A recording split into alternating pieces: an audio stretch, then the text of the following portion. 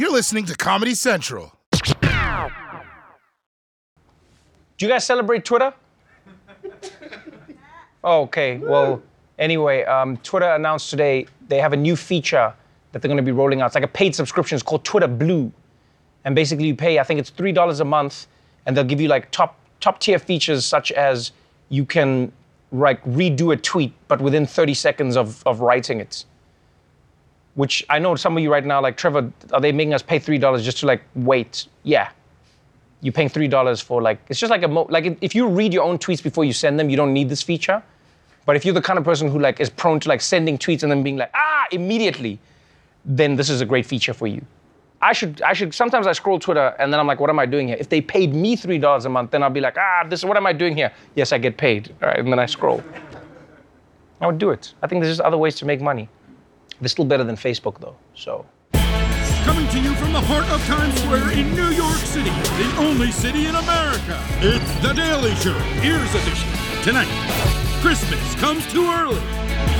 Are bees racist? And Emily Ratajkowski. This is The Daily Show with Trevor Noah. Hey, what's going on, everybody?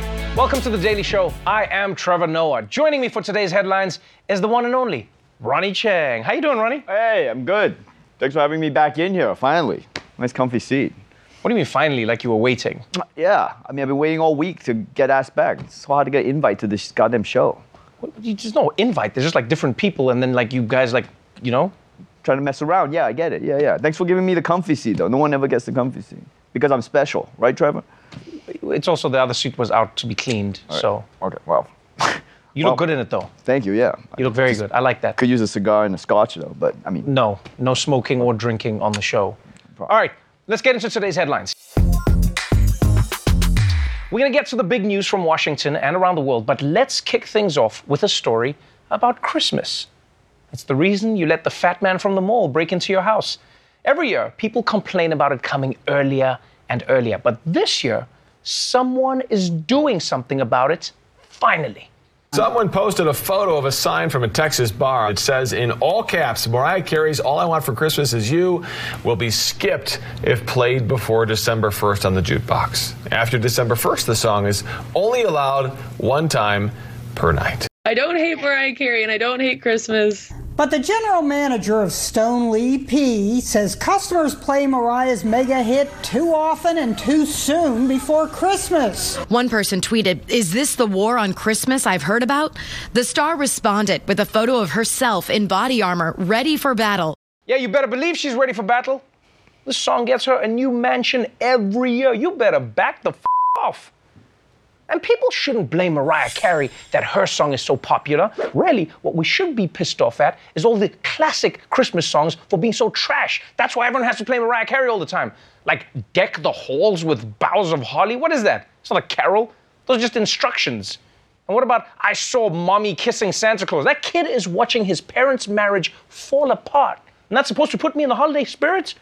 And don't forget Silent Night. You know how hard it is to have sex to that song? Like, I mean, I've done it, but it's work. This is trash. Yeah, you don't want to mess with American pop star fan bases, by the way. People go pretty crazy at that stuff. Yeah. Like, one time I forgot to put the apostrophe on Beyonce's name, and the Bayhive came on my Instagram hard. They just kept coming, man. Like, they're not like your fans. You know what I mean? Your fans are like pussies. Like, I can talk shit about you all day, no one ever comes after me. I don't know. I think they get pretty angry. Oh, I don't know. I mean, we could try right now. I mean, Trevor, enough with the book already. Okay, we get it. You're born a felon or you murdered someone as a baby. Okay, we got it. Enough. Enough with the apartheid stuff, all right? It's very depressing. Come after me, Trevor heads, or what do you call your fan base? Afrikaans with a K, so it's not racist. Or maybe it makes it more racist. I don't know. Just come after me, guys. They're gonna come for you, Ronnie. They're not coming for me. They're not like for you. They're not like Mariah Carey fans. I hope my fans are. They're gonna come for you. No, they don't care. And they're gonna make you regret what you said, and they're gonna ask you to apologize. Come at me, guys. I'm right here. At Ronnie Chang. All right, let's move on from the war against Mariah Carey to the war against COVID. Governments around the world are using every tool at their disposal to convince holdouts to get vaccinated. They're offering them money, they're laying down mandates, they're threatening to ban them from the NFL Hall of Fame, and now Singapore has decided to hit the unvaccinated where it hurts most, their wallets. One country will no longer foot the bill for unvaccinated patients. Singapore says anyone who is unvaccinated by choice will not get free COVID treatment. Right now, the government is paying for treatment for any resident who is sick with COVID. 85% of eligible people in Singapore are fully vaccinated. The governor says people who don't want to be vaccinated make up the bulk of new cases and hospitalizations. Ooh, Singapore isn't messing around. In America, if you say you don't want the vaccine, the government is like, please take the vaccine, please, we'll give you money. Singapore's like, okay, it's gonna be like that. Oh, well, you best bring your checkbook to the hospital then, because those ventilators are by the hour, bitch. They really don't mess around in Singapore, man. Don't forget, this is the same country that'll cane your ass just for littering. They're like the parents down the block that actually do the shit that you threaten your kids with. You're just like, don't make me count to 3. Then you look out the window and Singapore is stuffing their kid into a cannon. I told you the toilet roll goes over, not under. And look, I understand the argument here. Why shouldn't you have to pay for your preventable health problems? I mean, would it be fair for you to pay the same rates as the guys from Jackass? Most people don't have to be treated for being rolled down a mountain in a porta potty. It's not fair.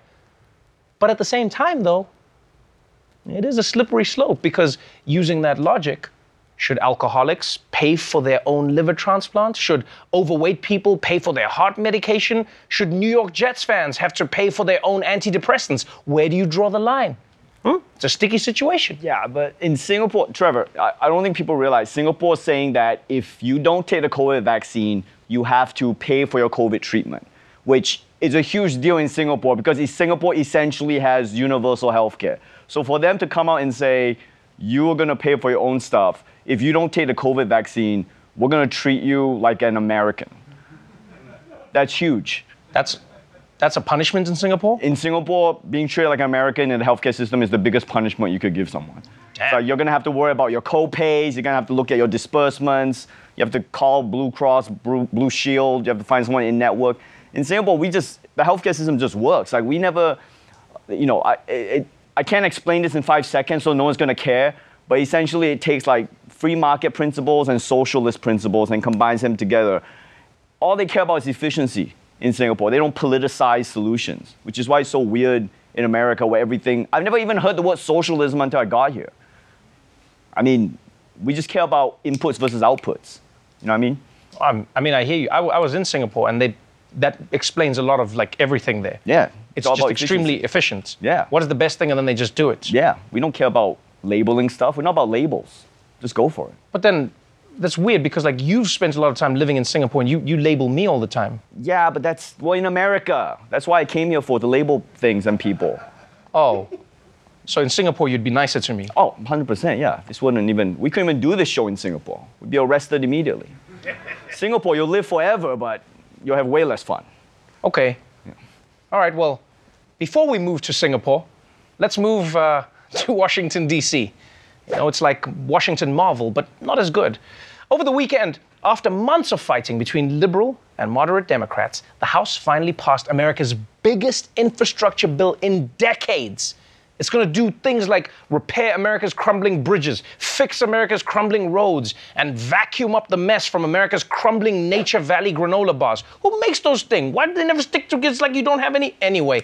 And even though this bill was mostly passed along party lines, it wouldn't have gotten through if 13 Republicans hadn't voted for it too, which a lot of their fellow Republicans are now really pissed about. In fact, Donald Trump said the Republicans who voted to fix America's infrastructure should be ashamed of themselves.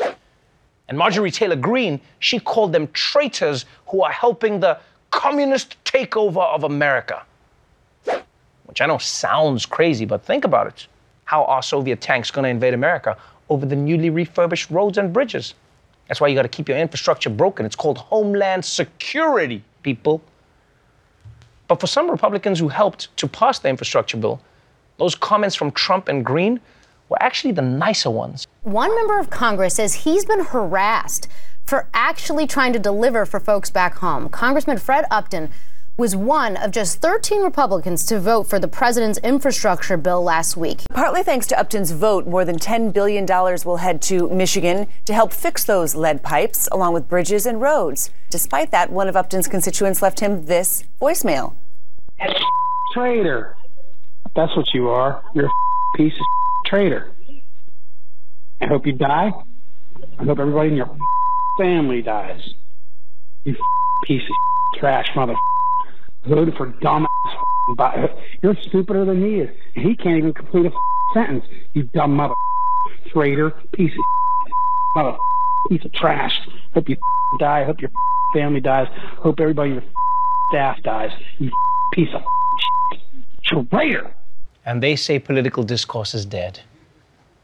You know, I know this is terrible, but if you look at the bright side, he's just saying things that are eventually going to happen. We are all going to die. All our families are going to die. So on a long enough timeline, he's just stating facts.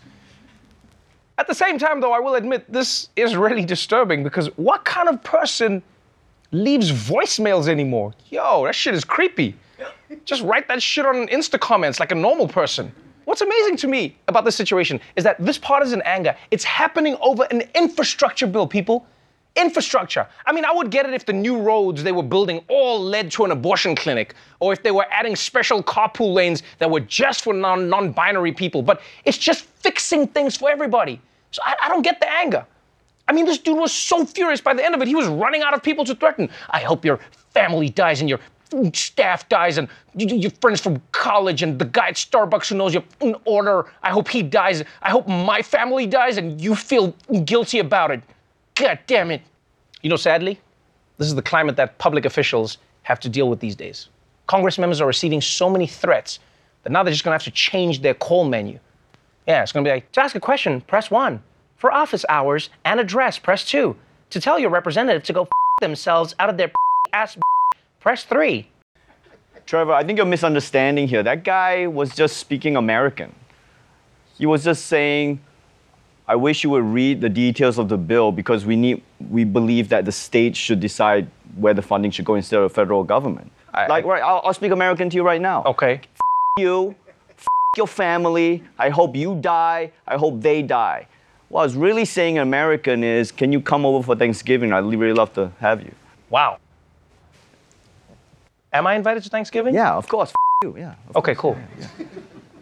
Now, while most of Congress is arguing over infrastructure and social services, Josh Hawley, senator from Missouri, and that guy at your high school reunion who keeps telling everyone how much his watch cost, has his eye on some much, much bigger balls. Men are no longer men. That is the lament of Republican Senator Josh Hawley, who's really trying to make masculinity a political issue. The left-wing attack on manhood says to men, you're part of the problem. It says that your masculinity is inherently problematic. It's inherently oppressive. As conservatives, we've got to call men back to responsibility. We've got to say that spending your time not working, and we have more and more men who are not working, spending your time on video games, spending your time watching porn online while doing nothing is not good for you, your family, or this country. Okay, first of all, working and watching porn are not mutually exclusive. Plenty of men have figured out how to do it. It's called multitasking, Senator. And honestly, I'm surprised that Josh Hawley is criticizing porn. I mean, because that's the last place that upholds traditional gender roles. So as a pizza delivery guy or a pool boy, while the women are cast in traditional feminine roles like stepmom, stepsister, or step cheerleader. And don't get me wrong. There is an argument to be made about the negative effects of excessive porn and video games on society, but to blame it on the left-wing attack on manhood? Yo, that shit is ridiculous. You know why people are watching more porn? Because it's too easy now. Do you know how much effort it took to watch porn back in the day? You couldn't just pull it up on your phone. You couldn't just type something into your laptop. No. You had to ask to borrow a sticky old magazine from your older brother's cousin's friend. And he buried it in a secret spot out in the woods. So you're out there in the woods. You're trying to find this magazine, covered in dirt, fending off chipmunks and owls. You get lost out there because you didn't have an iPhone yet. So now you're wandering around the woods, you're hungry. But all you brought with you was the lotion. So now you're eating the lotion. And finally you give up on finding the magazine and you just rub one out to the hottest tree you can find. Is that the dignity you're talking about, Senator Hawley? I nearly died in those woods, man. I nearly died.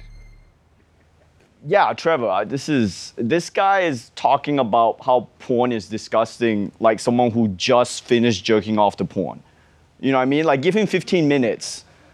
He'll be back on the porn. He'll be like, you know what? You know, porn, sometimes it's okay. Also, I'm so confused once again in America. Is this the country of freedom or not? It's like we're free to take the vaccine if we want, but we're not allowed to jerk off and play video games? What is freedom for then?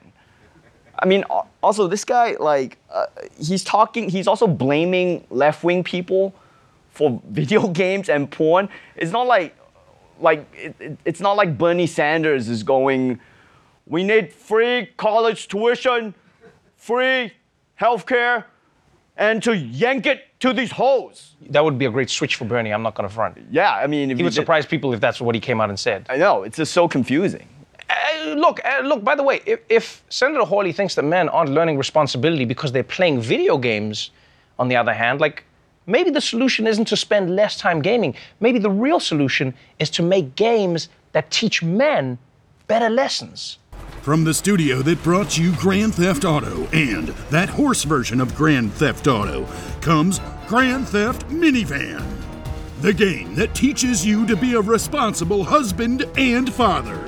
You'll learn about the dignity of a hard day's work. Having a job is its own reward. The responsibilities of raising a family. Buckle up, Frankie, we're taking a shortcut. And how to resist pornography and casual sex. You're a disappointment to me and Senator Josh Hawley. Grand Theft Minivan, rated M for masculine.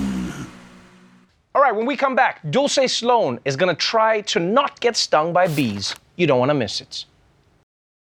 Welcome back to The Daily Show. There are a lot of stereotypes about what black people in America like and what they do. Well, Dulce Sloan wants to break down those stereotypes in our brand new segment, The Black Monomyth.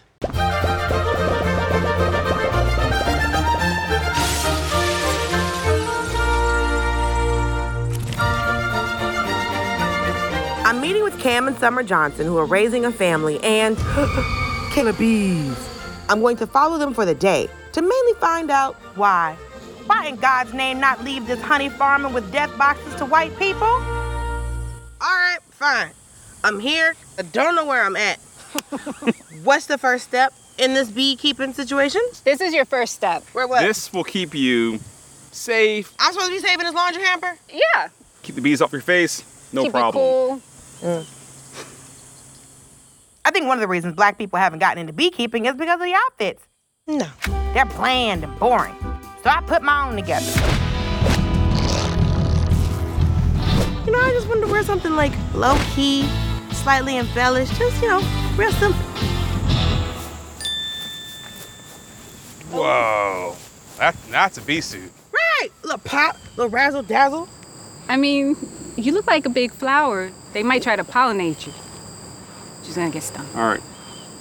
Now, as black people, we're in a constant state of danger, right? What made y'all want to be in more danger? So we moved out to the suburbs when Zach, our second child, was 5 years old. He had really bad seasonal allergies. He struggled with asthma. We'd be in the emergency room, you know, a couple times a year. And so we wanted something natural instead of pumping his body full of steroids and medicine. And so we read about raw honey, right? The anti-inflammatory properties, how good it was for him. We said, you know what? We got some land. Let's experiment with beehives. And we got hooked. Hold up. That's not a jump nobody makes, right? Like, you're not like, oh, my kid is lactose intolerant. Let me start an almond farm. It actually worked. He had no, allergies or asthma after. We cured him in a year's worth of honey. Turns out, if you have seasonal allergies, local raw honey has healing properties with allergens native to your area. Over time, a person may become less sensitive to that pollen. So basically, raw honey saves lives. That's cheaper than health insurance. Like I've been saying from the beginning, more black people definitely need to get in on this. It's more black people who beekeep than you think. Yeah. It's predominantly white, but it's changing. Okay, so there's y'all and... Dozens. We know dozens of beekeepers. Every state. A dozen is only 12. Oh, that's fair. So what is the reason that beekeepers for the most part are white? I mean, there's a lot of There's a lot of like systemic reasons of like access to like land, and I mean you do need some space to beekeep, and so you know. We always admonish African Americans to buy in the country too, so they'll have more lands and there's more agriculture going on. So, land and racism. Got it. All right. Yeah. If sacrificing myself will inspire others in the black community to become beekeepers, then I'm ready to meet these bugs with dagger butts. But mainly, I'm doing this because I'm stuck in the middle of nowhere, New Jersey, and can't get an Uber home. Well, it's a good thing your son wasn't allergic to electricity. I'll be the first black Amish people. All right, hold up. What? This is too many bees. I'm not comfortable. This doesn't feel like a safe space. How do you make them, like, calm down? Smoke. Yes. That will keep you safe. Someone puts lavender in it. So it's like flavored smoke? Sure. These bees are just vaping? Oh. Yeah, so it simulates like a forest fire, right? So they're distracted from us. The intruders are thinking, how do I get out? How do I get out of this? And they just get calm. So the smoke makes them think that their hive is on fire. But they get calm about it. Yeah, because if my apartment was on fire, I'd be real calm. Sounds insane. My only knowledge of bees is that a swarm of them killed Macaulay Culkin and my girl. Yo, man, this. So if they'll do that to a little white boy, I don't know what they would do to a grown black woman. Ready? We're opening the box? Yes. 1, 2. They look like they're getting mad. 3. Let's do it. Ah! It's dripping. Smoke them. That's your job. Nice. Keep them smoked. See? You're doing yes, great. girl. Doing great. See? Calm them down. See all this honey here? Oh, they just busted out the frame. But see how calm they are? See, you're not getting stung. If they were aggressive, they'd be stinging the front of your veil. Oh, so if they're mad, they go for the face. Yeah, they go for the face. Woo! I don't like so you want to look for the queen in the bottom chamber. You want to make sure the hive is healthy and those bees can go off to another hive and find a queen or vice versa. Well, yeah, you got to take care of the queen first in any situation. That's why my doorman gives me my packages before anybody else in the building. It's kind of obvious that she's not, like, aware of beekeeping at all. So, can you tell me more about their behavior? See what I did there? Now, isn't honey just regurgitated bee vomit? Yeah, it's bee vomit. Hey, America, honey is bee vomit. Did you know that? So now we'll take this one and go in there and harvest, and we'll show you how to extract it. What began as a beautiful story of parental love has blossomed into a trailblazing black-owned business. This is pure yumminess. What do you think? It's really good. And it has been inspiring to see the symbiotic relationship that has formed between humans and nature. Just keep me away from them f***ing bees. So, young Zachary, you see that your parents have done all of this and they got a whole bunch of death boxes in the back. They worked very hard to keep you alive, young man. What do you plan to do with your life? I mean, I already try to pitch in and do the most I can for the honey and for the business. Okay. What have they done for you? Well, my name is on it too. It's Zach and Zoe, so this is for me too.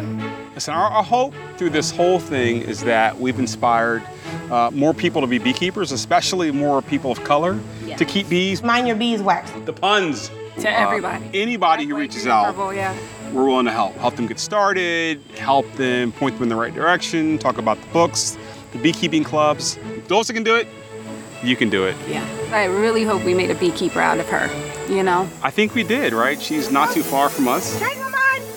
No. It's trash. No. Thank you so much for that, Dulce. All right, when we come back, Emily Ratajkowski will be joining me on the show, so don't go away. Welcome back to The Daily Show. My guest tonight is a supermodel, actor, entrepreneur, and debut author, Emily Ratajkowski. She's here to discuss her new collection of essays about empowerment and our culture's commodification of women. Emily, welcome to the show. Thank you so much for having me. This is one of the most interesting and complicated books I've ever read about this subject. Okay. No, because when I read it, I think a lot of people, fell in love with your writing. It was for, was it New York Magazine? Yeah. Right, and it was an interesting take on a subject that we thought we knew everything about, What does it mean to be a model? If you're a model, then it means you feel a certain way about your body. You love everything about the industry, but from the book and from everything you've written, It seems like it's really complicated, no? It's really complicated, not just about the industry, but I think for women in general. There's a sort of negotiation you do with how you want to represent your body in the world as a woman every day. And I think that's sort of what I'm interested in. Obviously, my experience as a model, which is an industry built on the way you look, is very specific, but I think every woman can relate to the experience of getting dressed and knowing, you know, sort of the negotiation of how tight do I want my shirt to be, how, you know, much do I want to cover up, and how am I going to use my sexuality to my advantage or not. I think that's one of the most intriguing parts of the book, you know, and I hope a lot of men read it as well, because some might think, oh, okay, it's my body, this is a lady's book, but it's really just a book from a woman's perspective on, and I like how you say it in the book, I'll paraphrase it, the lenses through which your body is seen through. Mm-hmm. Yeah, the mirrors, the many mirrors. The many mirrors. No, I definitely hope a lot of men read it, and I was really happy when the New York Magazine piece came out, which was taken from the book proposal, how many men read it and connected to it, so. So let's talk about the journey of being a model. I mean, everyone goes, if you're a model, it means you want men to stare at your body, right? That's the assumption. Someone might say, well, Emily, how can you ever say that there shouldn't be a commodification of the body if you yourself make money from a body that is shown in a certain way?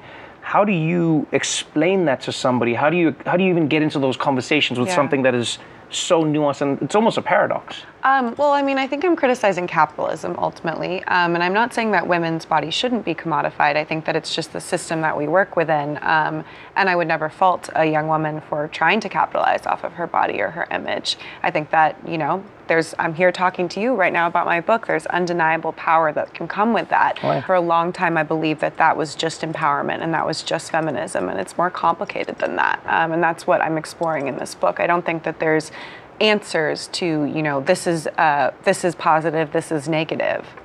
It's more complicated. How do you think you will know when you found it? Like, when will Emily say, you know what, this is it, I've completely claimed myself, I've owned my image, I've owned my likeness?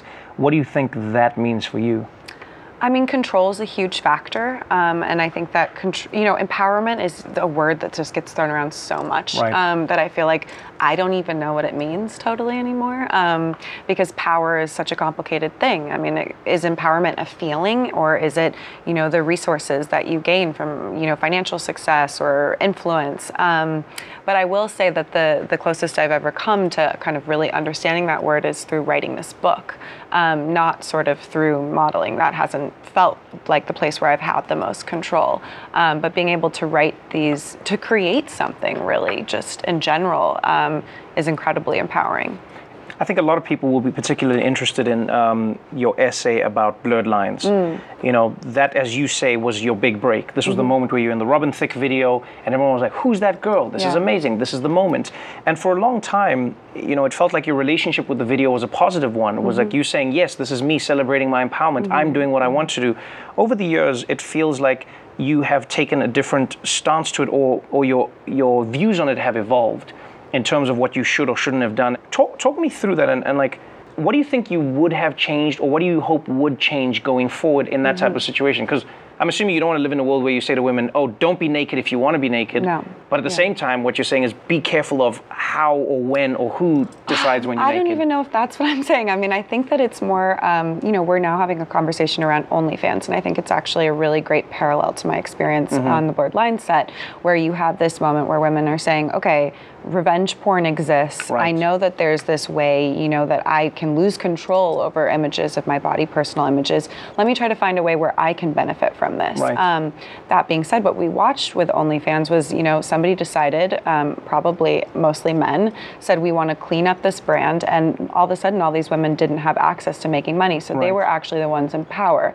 And I think that my essay about Blurred Lines is really more not about what women should do, but about how to be, or how we can be aware of the power dynamics that are at play. So in that example, when I was 21, you know, I was talking about that video and I felt pretty defiant. I was like, I felt great. I was surrounded by women compared to other jobs that I was doing at the time, where I was essentially a mannequin. It was like front of the shirt, side of the shirt, back of the shirt. I was having a great time. People asked me how I felt. I had fun. But ultimately, when somebody crossed a line or something inappropriate happened, we weren't in a place of a position of power to say anything because we were on the clock. And, Robin Thicke was his music video. So as much as I, felt like I was being powerful and it was my choice, it wasn't just that simple. And that's the reality that I want to talk about. So when you look at that, one of the things I struggle with is trying to figure out how we process time and our opinions on what we experienced or how we viewed things through the lens of time. Yeah. When you look at somebody like Robin Thicke for that video specifically, where do you think more responsibility could have been? What do you think could have been different from his side? Or do you think he should also be afforded an opportunity to say, I thought everyone was having fun and now I would do things differently? I think that I'm really not interested in blaming individuals. I think that we live in a culture that allows a lot of these situations to occur, even just not in professional settings, but on dates. And that's, again, not to beat the horse, but power dynamics. That's what I'm interested in talking about and really revealing, because I think that, in some ways, maybe that was like an attempt at leveling the power for him. Right. And I think we need to look at, how this culture is bad for both men and women. I love it. Congratulations on the book. Thank you. Congratulations on a healthy little baby, and congratulations on being back on the catwalk. Thank you. My Body, the book, is available now wherever books are sold. We're going to take a quick break, but we'll be right back after this. Well, that's our show for tonight, but before we go, Thanksgiving is one of the busiest times for the Feeding America network of food banks and meal programs, and their mission is to bring nourishing food to people in need. If you would like to support them in their work, then please donate at the link below and help to make the holidays brighter for your neighbors. Until tomorrow, stay safe out there, get your vaccine, and remember, instead of watching porn, why don't you get a job? A job watching porn. Watch The Daily Show weeknights at 11, 10 Central on Comedy Central, and stream full episodes anytime on Paramount+. This has been a Comedy Central podcast.